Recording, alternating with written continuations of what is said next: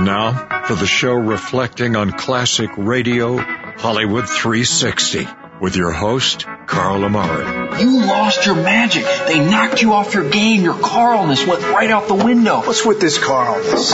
It's not even a real word. It's a conjunction, a preposition. It's a philosophy, a way of life. It's your name with ness attached to it. Bob, listen to me. If you'd have done what I asked you to and come in my dressing room before the show, you'd have known that you weren't supposed to come out here until I introduced you. Jack, I tried to get into your dressing room, but I didn't have a nickel. I understand you're pretty funny as a DJ, and comedy is a kind of hobby of mine. Well, actually, it's a little more than just a hobby. Reader's Digest is considering publishing 2 of my jokes. Really? Yeah. From Hollywood, it's time now for... $20. Leave the gun. Take the cannoli. Quiet, numbskulls. I'm broadcasting. Hello, everyone. I'm Carl Amari, and this is Hollywood 360, the radio show that presents the best in classic radio. This hour on Hollywood 360, Gerald Moore stars as Raymond Chandler's tough private eye, Phillip Marlowe, in The Adventures of Phillip Marlowe from 1949. Then Art Linkletter proves that people are funny from 1956. With me to help present these radio classics is my co-host, Lisa Wolf. What's up, Lisa? Hey, Carl. Are you ready for a good detective adventure? Yes, absolutely. You are? All right. It's a hard-boiled private eye detective series on the adventures of Phillip Marlowe. This episode is called The Black Halo. It stars Gerald Moore. Let's go back to January 15th, 1949 for The Adventures of Phillip Marlowe. Somewhere in the cold, persistent rain that made the city itself seem a thing of evil, a girl had disappeared, and it was my job to find her. But before I did, I found death and a devil.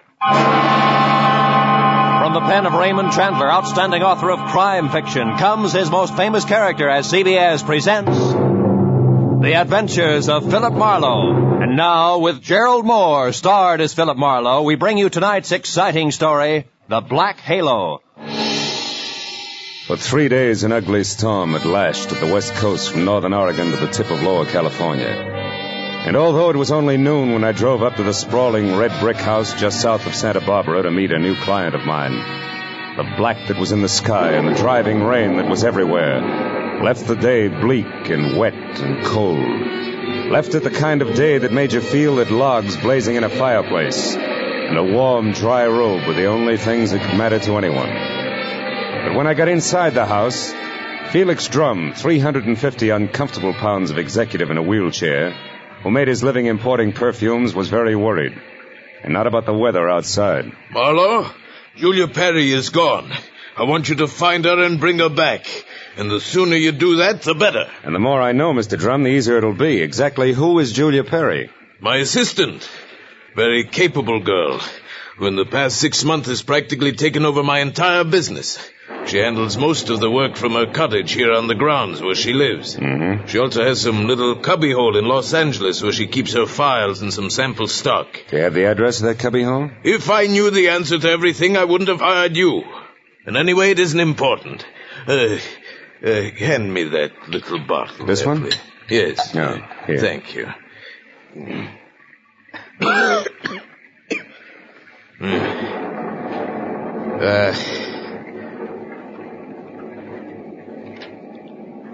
When did you last see Julia, Mr. Drum? 3 days ago. Oh, it was 3 days ago, when she left on one of her regular weekly trips down to Los Angeles to bid on perfumes. Usually she stayed away overnight, but the Beechwood Plaza Hotel most of the time, and she was back here by noon the next day. I suppose you've already checked the Beechwood Plaza, huh? Yes, of course. My man Ruby, the one who showed you in, has called the place 12 times. But they only know that Julia registered there 3 days ago and hasn't been seen since. Well, what about the girl herself, Mr. Drum? I mean her background, friends, family, that sort of thing. As far as I know, Marlowe, Julia has no friends, no family either. She's just a sweet but smart little girl from someplace in Kansas. Mm-hmm. No beaux, not even nice ones, huh? I don't think she had the time. You see, when Julia first came to work for me, she wanted to get ahead, and I gave her the chance. She made good. Mm-hmm. Today, she's as much my right arm as Ruby is my leg. Mr. Drum, did you notice anything unusual about Julia's behavior lately? Yes, and that's the reason I'm worried. About 2 weeks ago, I saw changes in the girl, Marlowe. She seemed less spry, more preoccupied. Oh? Yes. I figured it was overwork myself, since the end of the year always means detailed annual reports, so I made no comment at the time. I see. Tell me, Mr. Drum, what does she look like? Well, I have no pictures, but she's a blonde of medium height and was wearing a plaid raincoat and a little circle of a hat when she left. Uh-huh. Altogether, she's sweet and simple, if that's what you mean. Yeah. Do you mind if I stop into the cottage on my way out? Marlowe, you turn the place inside out if it'll help any. Only since I'm certain that Julia's in some kind of bad trouble, you be quick and find her. Julia Perry's cottage was strictly the 50-50 arrangement that Drum had mentioned, with one room office and the other living quarters. In the office, I found everything in its proper place, so I moved to the other room. The moment I stepped over the threshold, the white fluff that trimmed the quilted bedspread and the splash of color in the drapes said that Julia Perry had to be something soft and warm. And the half a dozen quietly tailored suits that were lined up in the closet like a squad of soldiers facing right told me that she was also simple and neat. I ran through the pockets of her clothes and all the drawers and closets in the room, trying to find something that would give me a lead that I was sure I had to have. But after 20 minutes, I had found only a leather cigarette case, a package of peppermint lifesavers, and a maroon and gold monogram book of matches, the cover of which was half torn off so that I could only be certain that the middle initial was a V and that an E or an F were on either end. But since the name and address of an L.A. novelty company was on the inside, I bought the matches as a starting point, dropped them into my pocket, and headed for the door. When I opened it, I was surprised to find Ruby, Drum's right-hand man, purple scar and all, standing in the rain, and staring at me like my ears were spinning. You seem to be a very thorough man, Mr. Private Detective. And you seem to be a very nosy one. What do you want? To help Julia, nothing else. So here's a postcard that came for her this morning. It was mailed in L.A. yesterday. Yeah? Dear Julia, tried to reach you at Santa Barbara 1181 both yesterday and today, but got no answer. I'm leaving town tomorrow. As one little girl who fled life in Haven, Kansas to another, I would have enjoyed seeing you again. For a bit before I moved on to who knows where. Anne. Santa Barbara 1181, that the number here? Yeah, it's Julia's private business phone. Well, what do you think, the postcard any help? Possibly. Tell me, Ruby, why didn't you show this to Mr. Drum? I forgot about it until just now. You're a liar. Well, it's on account of the postcard was delivered here to the cottage. Which is no man's land for you? Yeah, sort of. Mr. Drum doesn't like people who work for him mixing socially with each other. Oh, maybe a sweet kid like Julia hasn't got any use for the passes you've been making at her, huh? Hold it. I like Julia, and even if she don't go for me, anything I can do to help her, I still do, understand? Yeah, I understand. I'm not so sure I believe. Goodbye, Ruby.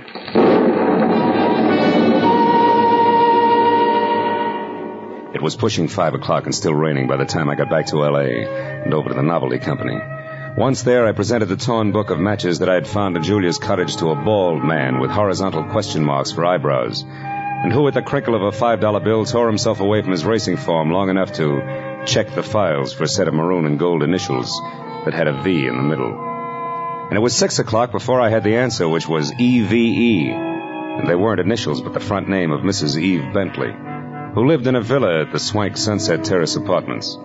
And according to the gentleman who said he knew his oats, was a very classy filly. An hour later, I was at Mrs. Bentley's front door, and while I made with the chimes and waited, I wondered just how much a guy who loves the ponies could know about women. But when the door opened, I had my answer. Yes? What is it?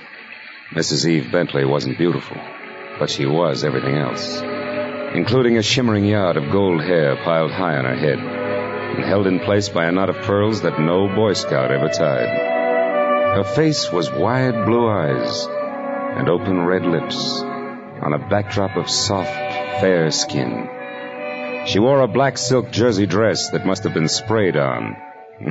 She smiled when I said my name was Phillip Marlowe and that I wanted to talk. Talk about what, Mr. Marlowe? Julia Perry, ever hear of her? No, I haven't. So I'll try again. What do you know about Ann somebody from Haven, Kansas? Absolutely nothing. This torn book of matches says otherwise. I found them in Julia Perry's cottage. Julia Perry's missing. I'm a private detective who was hired to find her, and the matches turned out to be yours. Now, may I come in? Why, yes. Thanks. Well, Mrs. Bentley, maybe we ought to start all over. No, wait just a minute, Mr. Marlowe. I may be able to help you. Did this Julia Perry deal in perfumes?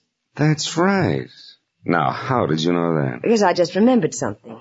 And now I'm sure I can explain why my matches showed up where they did. Just a minute. You know, whenever I'm talking to a beautiful woman, somebody's always creeping around in the kitchen. Who is it this time? Oh, really, Mr. Marlowe? There's a storm outside, and there are windows and trees.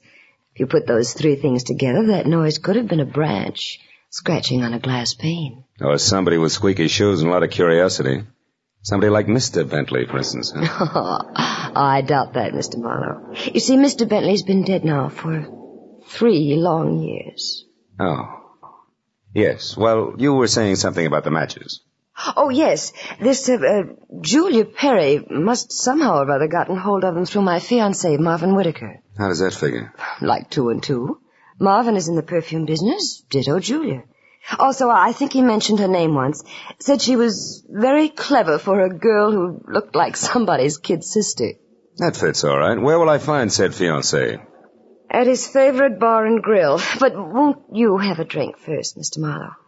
No, thanks, Eve. There isn't time. Now the bar and grill. The Blue Boar. Blue which?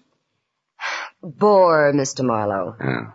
It's a very English spot over on Wilshire, opposite Arthur Murray's studio. But before you dash, do you at least have a match? Yeah? Please. Whole book of them, honey. Torn cover and all.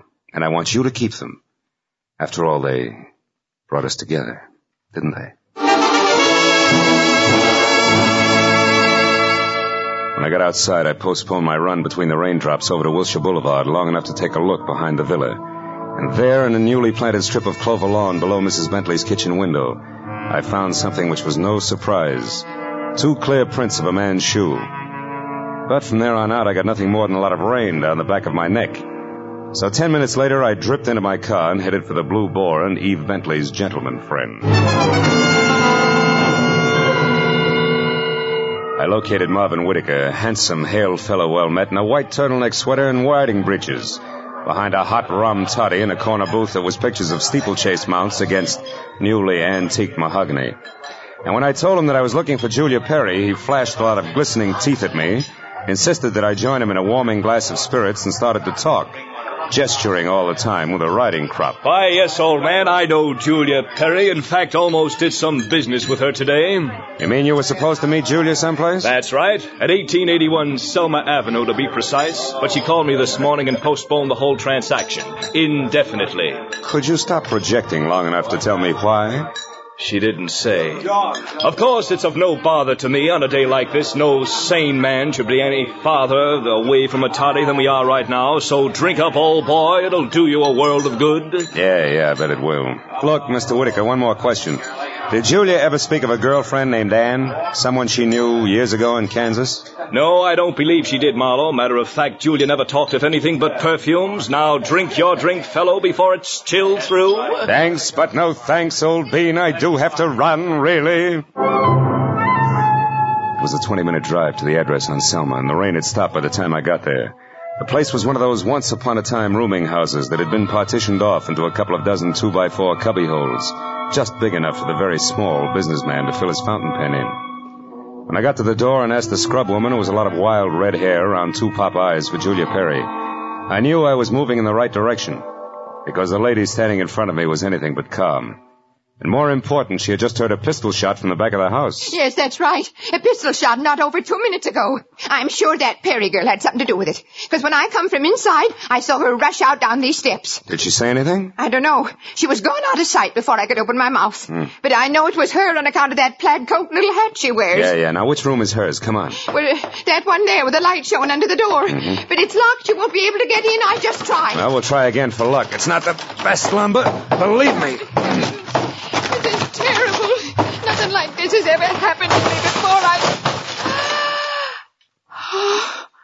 before. It's a man. Yeah. A dead one at that, Granny. Do you know who it is? Uh-huh. Well, the mud and clover grass on the bottom of his shoes, I'd tag him as a guy who was looking in a lady's kitchen window about an hour ago. But from that purple scar on his chin, I can do even better than that. The name, Granny, is Ruby, a guy I thought was still in Santa Barbara. Ruby's body sprawled on the floor, and the girl in the plaid raincoat running away from it meant one thing. Julia Perry's trouble was important, like life, but more like death. A half sneer was congealed on Ruby's face, and his eyes, turned waxy, still held a look of mild surprise. I wasted some breath telling the scrub woman not to touch anything, and then I put in a call to my overweight client in Santa Barbara. He was glad to hear from me, at first. Marlowe. Well, now, I didn't expect a call from you this soon. You sure work fast, don't you, lad? Have you found her? Have you located Julia? Not quite. She's about 5 minutes ahead of me. Incidentally, Mr. Drum, she works fast, too. What do you mean by that? Let me ask the questions, huh? Number one, what was your leg man Ruby doing in L.A. tonight? Ruby? Yeah. Why, I sent him in to pick up some medicine for me. Why? Come on, Drum, you can talk straighter than that, and you better. I just found Ruby dead. Dead? Ruby's dead? What happened to him, Marlowe? He was shot. So forget the gags and tell me why he was snooping around. All right. I didn't trust you. No. It's my policy to trust nobody until he proves himself. I sent Ruby in to follow you and check on your progress. That was brilliant. You only made 3 mistakes. First, I don't need to be checked on. Second, you got your man killed. And third, you forced Julia's hand. Because it was Miss Perry herself who pulled the trigger on Ruby. Julia? Marlowe, I don't believe that. Which proves nothing, Mr. Drum, but skip it. Tell me, do you know a man named Marvin Whitaker? Whitaker? Yeah. No, should I? Well, he says he's in the perfume business. Well, I know everybody on the coast who bought more than 2 bottles of perfume at one time in the last 40 years, and I don't recall that name. I think the man must be a liar. So do I. Thanks for the help. And Drum, if you've got any more expendable flunkies around, keep them out of my hair. I'll call you when I've got something. I called Homicide next and told Detective Lieutenant Ibarra where to find the body and who was responsible for it being in that dead condition. And when the question of why came up, I admitted I was still shooting blanks. Oh, I told him about the razzle-dazzle Whitaker had handed me and named the Blue Boar on Wilshire as my next stop. Ibarra said he'd call me there, and when I got to the entrance of the place, I saw Whitaker, draped in a trench coat that involved enough cloth to rig a 4-masted schooner, standing in the anteroom, impatiently smacking his leg with that riding crop. He looked positively dashing. Question was, which way? Hiya there, Marlowe. Hey, old boy, you look upset. Anything wrong? I may be upset, Whitaker, but you're the one that's going to spill. First, are you leaving or coming back? I'm just leaving. Been here all the time since I talked to you? That's right. You see, my coat is perfectly dry. It stopped raining half an hour ago. Well, you see, if I'd been outside, I would have known that. But why this 3rd degree, Marlowe? What's up? It's a long story. Maybe we better sit down and talk it all over from the beginning. Oh, I'm afraid I can't. Not just now. I've got a date. She'll keep. Not this one. It's something rather special. Special, huh? Like Eve Bentley? Now, look here, old boy. You're prying into my personal affairs. Whitaker, I'll rip the lid clear off your personal affairs if necessary to get a clean answer out of you. Now, what do you really know about Julia Perry? I told you once. Are you implying that I'm a liar? At least that. For instance, who puts out Amir? Come on, Whitaker, it's a well-known fragrance. Why, I don't recall offhand. That's strange, because any woman knows Amir's a Dana perfume. Just what are you trying to prove by all this? That as a perfume dealer, you stink. And try this for size. When I got to that address you gave me, I found a fresh corpse there with a bullet hole in it. A murder? Yeah, and your routine was pat, brother, so before Homicide starts combing out the snags in your story, you better untangle it yourself right now. You lied to me. Now, why'd you do it, Whitaker? Why the double talk? All right, Marlowe, I'll tell you. I'll tell you this! Oh! He was as quick as a wounded cat. The riding crop slashed across my face even before I'd realized he'd moved. And by the time the red light stopped dancing in my eyes, Marvin Whitaker was gone. I turned as the head waiter walked up to me. He studied the hot red welt rising on my face for a moment and then murmured discreetly that if my name was Marlowe, I was wanted on the phone. It was Lieutenant Ibarra. Marlowe, you can stop beating the brush for Julia Perry. We found her. You did? Where is she, Ibarra? She's out in the alley here, behind the Beechwood Plaza Hotel, Marlowe. Exactly 8 floors down from the window of her room. She fell through the glass roof above the rear entrance. Oh. It's not pretty. Oh. She explained the whole thing, including that Ruby guy's murder, in a note we found in her room. I'll be right over, Ibarra. Okay, don't hurry. The old story, Marlowe. When Drum finally got around to trusting her, he practically gave her his business. It was too much temptation. Mm-hmm. She'd been stealing from him in a big way for almost a year, her note says. And she decided to run for it when she knew she couldn't hide the thefts any longer, huh? That's right. That Ruby caught on some way, and she killed him, but I guess murder was too rich for her blood, so she came back here, thought it over, and then checked out. Yeah. All she left behind was a little plaid raincoat and a purse over there. Hey, she was wearing a dinky hat, too, Ibarra. Did you find that? Mm-hmm. Come over here to the window, Phil. See down there on that canopy, that little black circle? That's her hat. I sent Mooney down to get it. Can't leave any loose ends around, you know. Yeah. That a light, Lieutenant? Oh, sure. Here you are. Thanks. Hey, what happened to you? That welt on your face, Phil? I backed that horsey liar named Whitaker into a corner, and he slapped his way out with a riding crop. And speaking of loose ends, if I ever catch up with that... Ibarra, where did that stuff on the dresser come from? Well, this out of the pockets of Julia's plaid coat. Why? But that's impossible unless... Holy smoke. That's why Whitaker lied to me. Hey, where are you going with that, Phil? Come back here. I gotta check on something, Ibarra, and keep your notebook handy. If I'm right, this deal is still wide open. That's the first portion of The Adventures of Phillip Marlowe. More after these words.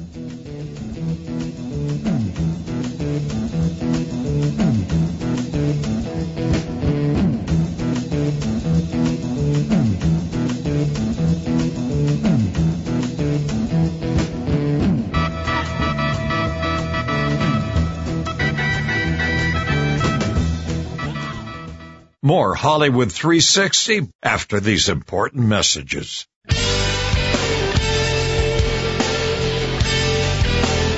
And now back to Hollywood 360 with Carl Amari. Now back to the adventures of Phillip Marlowe. All the way from the suicide's room in the Beechwood Plaza out to the widow's villa in the Sunset Terrace, my mind juggled a jumble of facts trying to beat them into a brand new pattern. A pattern that had to include an object Ibarra had found in the pocket of that plaid raincoat. It almost made sense, but I needed just a little more. Well, when I turned into the parking lot at the Sunset Terrace, rain began to fall again. Thin, cold rain. I walked to Eve Bentley's door and pressed the bell. Just as I expected, it was Marvin Whitaker, unsmiling and nervous, who answered the door. I didn't give him a chance to think. I just swung hard. Okay, horseman, that squares us up. Come on, Heavy, roll over. Let's see if you're carrying a gun. Okay, no gun. Now, be a good boy, Whitaker, and you'll make out all right, but one funny wiggle out of you and I'll crack your skull. It's a promise. Do you hear me? Yeah. Yeah, I heard you. All right. Now, where's Eve? Is she here? Find out for yourself, Marlowe. I'm through. Fair enough. But just so I'm not talking through my head, I'll take a look in her closet first. She won't be in there, I guarantee. No, but her future may be. Now, let's see. It's got to be in here someplace. Oh, yeah. This is probably it. Brown cloth coat, as chic as a pair of hobnailed boots, and still damp. And the label says the B.H. Company, Haven, Kansas. That does it. I've got it all now, and my chivalry just died. Where is she, Whitaker? Where's Eve? Right here, Marlowe. Uh-oh, don't try that. I guess you really do have it figured out, haven't you? Yes, Eve, I have. Sorry it turned out this way, because you had your points as Eve and as Julia. Don't put it in the past tense, Marlowe. As Eve Bentley, my life is just beginning, and now I've got everything I ever wanted as Julia Perry. Then you're Julia Perry. I was, Marvin. She still is, Whitaker. At least that's what the bailiff will call it in court. There won't be any court, Marlowe. Oh, I'm afraid there will, baby. You're twice a killer now, and both for the same reason, remember? First Ruby, because he saw you as Eve. And the girl you pushed out of the hotel window, who was no doubt Anne, your old chum from the hometown. She must have seen you posing as Eve, too. All right, Marlowe. Anne ran into me by accident and ruined everything. I had no choice. I promised her money and then told her to go to my room at the Beechwood Plaza and wait for me. Eve, I can't believe this. It can't be true. Yes, Marvin, it is true. Darling, I didn't want this mess. I'd have left town this morning as I intended if sweet, sly little Anne hadn't seen me. I tried to get rid of you the easy way, Marlowe. When I sent you to Marvin, the Selma Street address he gave you should have led you to the end of Julia Perry. Is that why you phoned me and told me to lie to Marlowe? Yes, Marvin. I was going there to write my suicide note and use the stockroom for my disappearing act. But Ruby caught me, and after that I had to work fast. But it's all right now. It all worked out perfectly. They were the only two who knew besides you, Marlowe. Aren't you forgetting little Marvin here? Forgetting him? Oh, no, Mr. Marlowe. Marvin's the one person I can count on. That's what you think. You don't get me mixed up in this. Marvin. I bargained for an heiress, not a murderess. Are you dirty load? All right, then. I'll use this gun on you, too, because I'm getting out of here and no one's going to stop me. But you're right between us, Eve. You can't get us both. He's right, baby. You're not good enough to get us both, and killing just one of us isn't going to solve anything. What do you say? It's been a long night, baby. You just couldn't tell when you were late.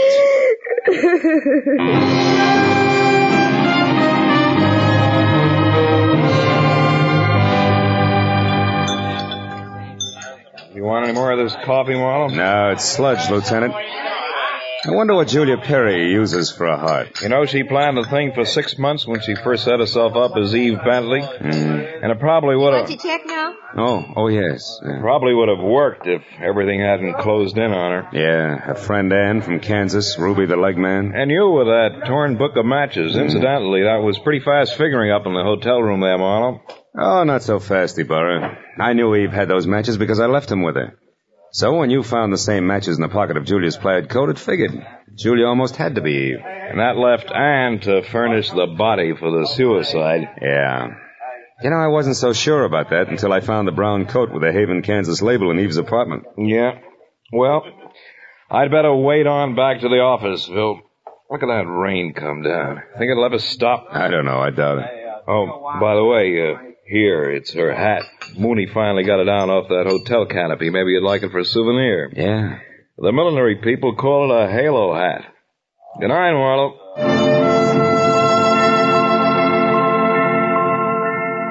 I sat there a while after Ibarra left, looking at the rain in the street, and the cold coffee in front of me, and Julia's little round halo on the table.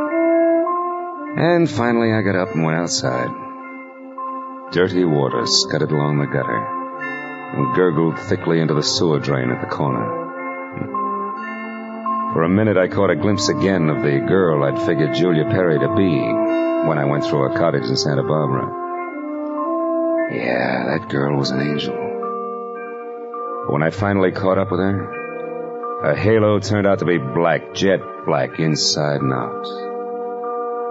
I dropped the little hat into the gutter and watched it go as far as the drain at the corner. And then I went home.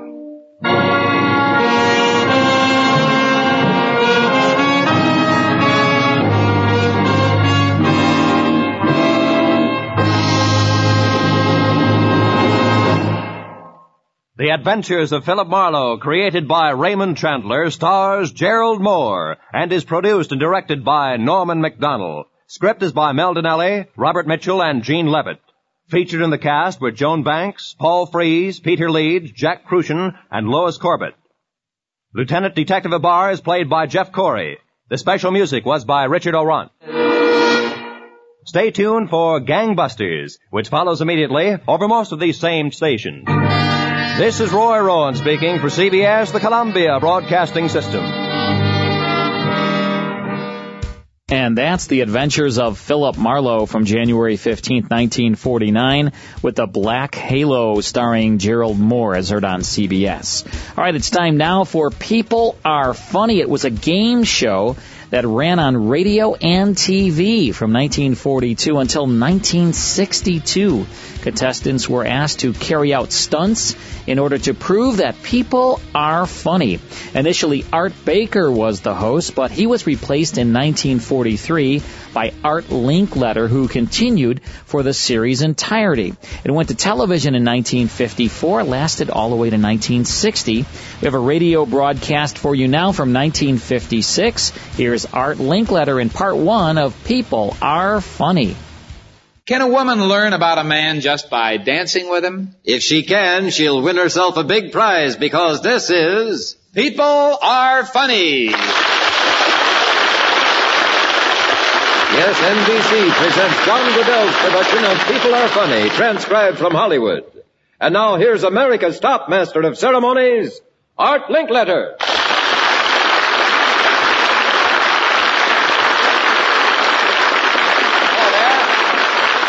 Ladies gentlemen, one of the easiest tricks of all to prove is that people are funny about money.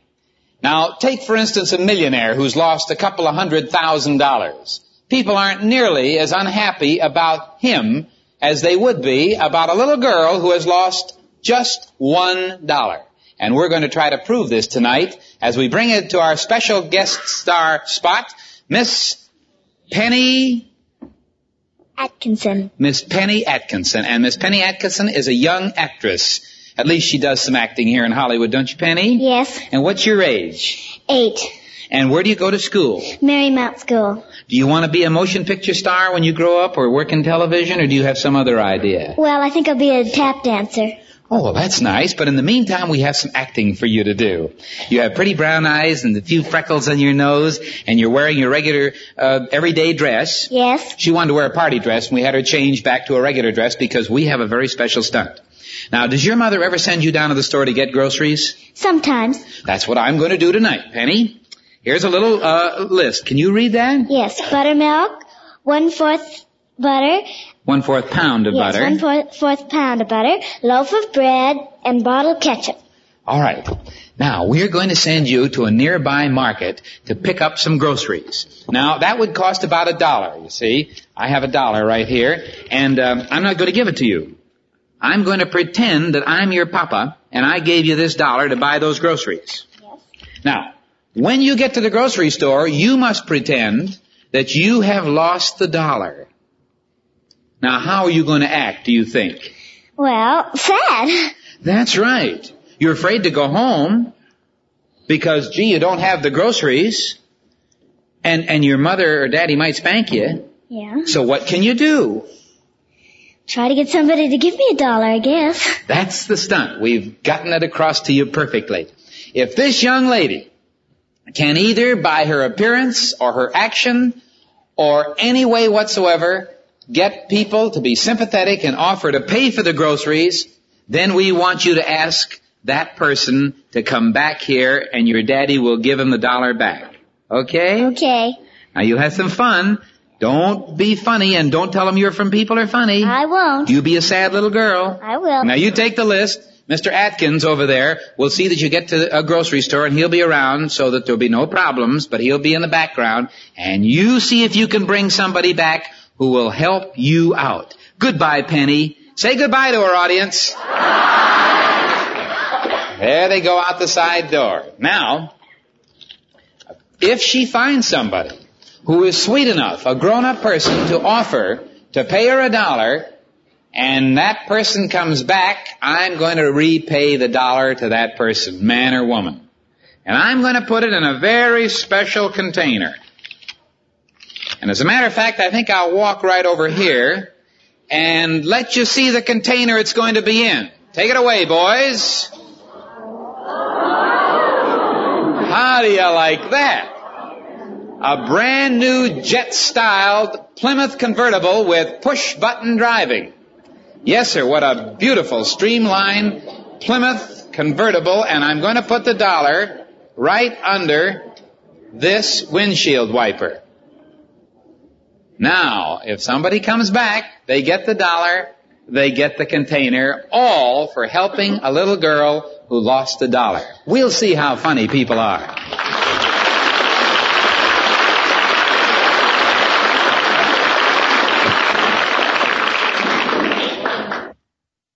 Ladies and gentlemen, our next stunt is going to be quite a different stunt than that which you usually see on People Are Funny. While it is gay and lighthearted in nature, involves a contest, and should bring us some fun, it has serious overtones because of the subject we have deliberately selected for this particular stunt. Would you 3 men turn around, please? These 3 men on these stools, just remain seated. These 3 men on these stools, you will get to know a little better as the stunt goes on. They are very special guests of ours. This lady, if you'll turn around, is a volunteer selected out of the audience. A housewife from where? Mill Valley, California. And your name is? Vera Baytag. And Vera, how many children do you have? 1, 8 months old. And where do you come from? Austria. Austria. How long have you been in this country? 7 years. Mm-hmm. Did you meet your husband in Austria? No, I met him in New Jersey. How did you happen to meet him? Well, I was teaching dancing at Arthur Murray's, and he was a pupil. Oh, do most dancing teachers marry their pupils? I think most of them do. Uh-huh. Well, that's fine. And you live in Mill Valley, California, up by San Francisco. That's right. Mrs. Maytag, you were selected because you said when you volunteered out of the audience you were observant, you knew how to dance. Right. You must know how to dance. I want you to look at these three men, because this is where the observation part of the stunt comes in. These three men are different in this way. One of them has both of his legs and is perfectly sound. One of the other has lost a leg and is wearing an artificial leg. And the other one has lost both of his legs and is wearing two artificial legs. Now, these three men have volunteered to be our special guests because they are vitally interested in the rehabilitation program of thousands of veterans all over the United States, many of whom are learning to use artificial limbs as a result of the wars and as a result of accidents right here in these United States. They're all three good sports, and they are going to participate in a contest. You are going to dance with each one of them. And if you can tell me, after you have danced with the three of them, which one does not have an artificial leg, I am going to give you a beautiful new outfit as a prize worn by our model who's coming in. A beautiful Hanmacher suit and coat worth hundreds of dollars and especially tailored for you. Isn't that beautiful? Certainly is. Now that prize is yours. Show them that lovely coat as well as the suit. That will spur you on to make your decision. Now, would you please stand up? You are Mr.? Mr. Ed Rosica. Mr. Ed Rosica. Right. How old are you, Ed? 42. 42. Would you stand up, please, sir? You are? Fred Quisenberry. How old are you, Fred? 44. 44. Our next guest? Mr. Charles Hutter. And how old are you, Charlie? 40. 40. Now, if you three men will remain standing, I will come over to the jukebox. I will start one of my favorite songs, our People Are Funny theme song, which you hear at the start of the show. We're going to ask you to dance with each of them for about 30 seconds, one after the other. I'll tell you when to start and when to stop. And at the end of the time, we'll see if you can tell. All right, here we go. Start with the first gentleman first when you hear the music.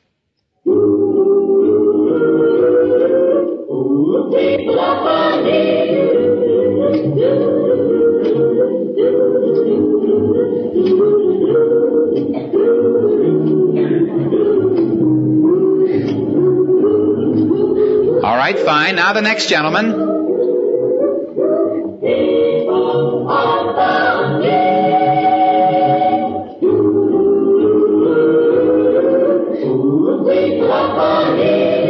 You're not judging how good a dancer they are. You're judging the other. All right, now our next guest.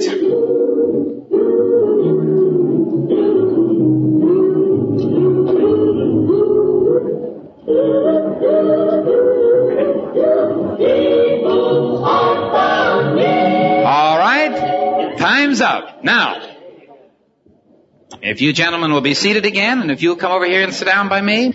That's a rather interesting choice, isn't it? It's very difficult. It is difficult? It certainly is. Which one of these three is whole-bodied and has no artificial leg, in your opinion? I think the middle one. You think the middle one. Would you please stand up, sir? Your name is? Fred Quisenberry. Now, Fred, are you or are you not wearing an artificial leg? I am wearing an artificial leg. And you are the man with just one leg. I have just one leg amputated. How long ago did you have the accident? Well, when I was 11 years old. Uh-huh. And what is your business now? I manufacture artificial limbs. Uh-huh. And as a matter of fact, you told me before we went on the air that these artificial limbs more and more are becoming built and fixed so that people can live almost a normal life. Well, that's our aim, is to rehabilitate people to the highest extent and put them back into life as near a whole person as possible. Mm-hmm. And you dance? Oh, yes. Walk and run and live a normal life? I live a completely normal life. Mm-hmm. Well, thank you very much. If you'll just sit down. Thank you. Well, you've lost the first prize. I tell you, I'll give you a beautiful new, for your home, a beautiful new Mohawk carpet from the looms of Mohawk for any one of the rooms of your house, and a foam set cushion to go with it, if you can tell me. Which one, the outside man or the inside man? It's strictly a guess. I really don't know. Well, this, I think, will be a very, very wonderful inspiration to a lot of boys all over the country who are faced with the prospect of making their life over again with one or both legs off. Which one are you going to say? This one. This one right here, you'll say. Right. Well, let's see. Since you've got to know one way or the other now, I'll start with the other gentleman. Would you please stand up? Your name is? Dr. Charles Hutter. And what do you do, doctor? I'm an orthopedic surgeon. Now, how many amputees do you work with in the matter of learning to be a rehabilitator? About 2,000. Uh-huh. Do you or do you not have your own legs? I have my own legs. Well, and she was right, but purely on a guess, which is a great tribute, isn't it? Yes. To this business. Yes. In the years that you've spent working with boys who are back from overseas, doctor, what sort of a thing have you learned that you would like to tell other young men and women who have lost a limb or two? Well, I think the most important thing is that they have a satisfactory stump that can tolerate the pressures of an artificial leg.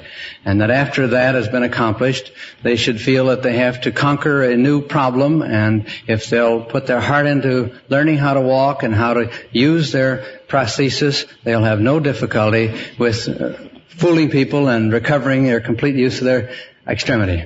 Thank you very much. Now I know you're all anxious to meet our third guest, whom she selected as a pure chance guest. You didn't feel any awkwardness or anything at all, and your name is? It's Ed Rosica. Right. Ed, who do you work for? I work for the U.S. Veterans Administration in this area. And on what occasion did you lose your two legs, Ed? It was about 11 years ago at the Battle of the Bulge, landmine explosion in World War II. World War II, uh-huh. Mm-hmm. And Ed, you came back, and naturally you were discouraged and disappointed and unhappy about life with two legs missing, but you certainly made up for lost time. Isn't it true that you, when you came back, you had a little girl? That's right, my little daughter, Jerry Ann. Uh-huh. How old was she when you got back? Well, when I was discharged, she was about 11 months old and just learning to walk. So? So, we learned to walk together. The two of them. In Los Angeles. Daddy and daughter learned to walk together. You with your new legs and her with her comparatively new legs. That's right. We had a lot of fun together and we learned to walk together. And now you go dancing and you do other things that you thought you never could do. Well, I still do those things. I try, and I was married before I was in service, and I had a good wife who sort of stood by me, and now we've got 3 children and a happy, normal family. Now you work for the government, don't you? That's right. Veterans Administration in medical counseling and rehabilitation work, helping others, we'll say less fortunate than ourselves, to be rehabilitated. We help them get artificial limbs, teach them how to use them, and this right here is part of our little clinic team that operates at the Los Angeles VA regional office downtown. Dr. Hutter, Fred Quisenberry, and several other men and physical therapists and myself make up the clinic team here. And we've always found through the years that our slogan sort of is that it's not what you've lost, but it's what you have left that counts. Well, what do you think about that, ladies and gentlemen? Aren't these 3 fellas fine representative Americans? And Mrs. Baitig? That's the first portion of People Are Funny. More of Hollywood 360 after these words. More Hollywood 360 after these important messages. Now back to the best in classic radio on Hollywood 360. Next time, it's the conclusion to People Are Funny, starring Art Linkletter. Then it's a good detective adventure on Whitehall 1212 from 1952. A lot of twos there, Lisa. That's next time right here on Hollywood 360. We'll see you then.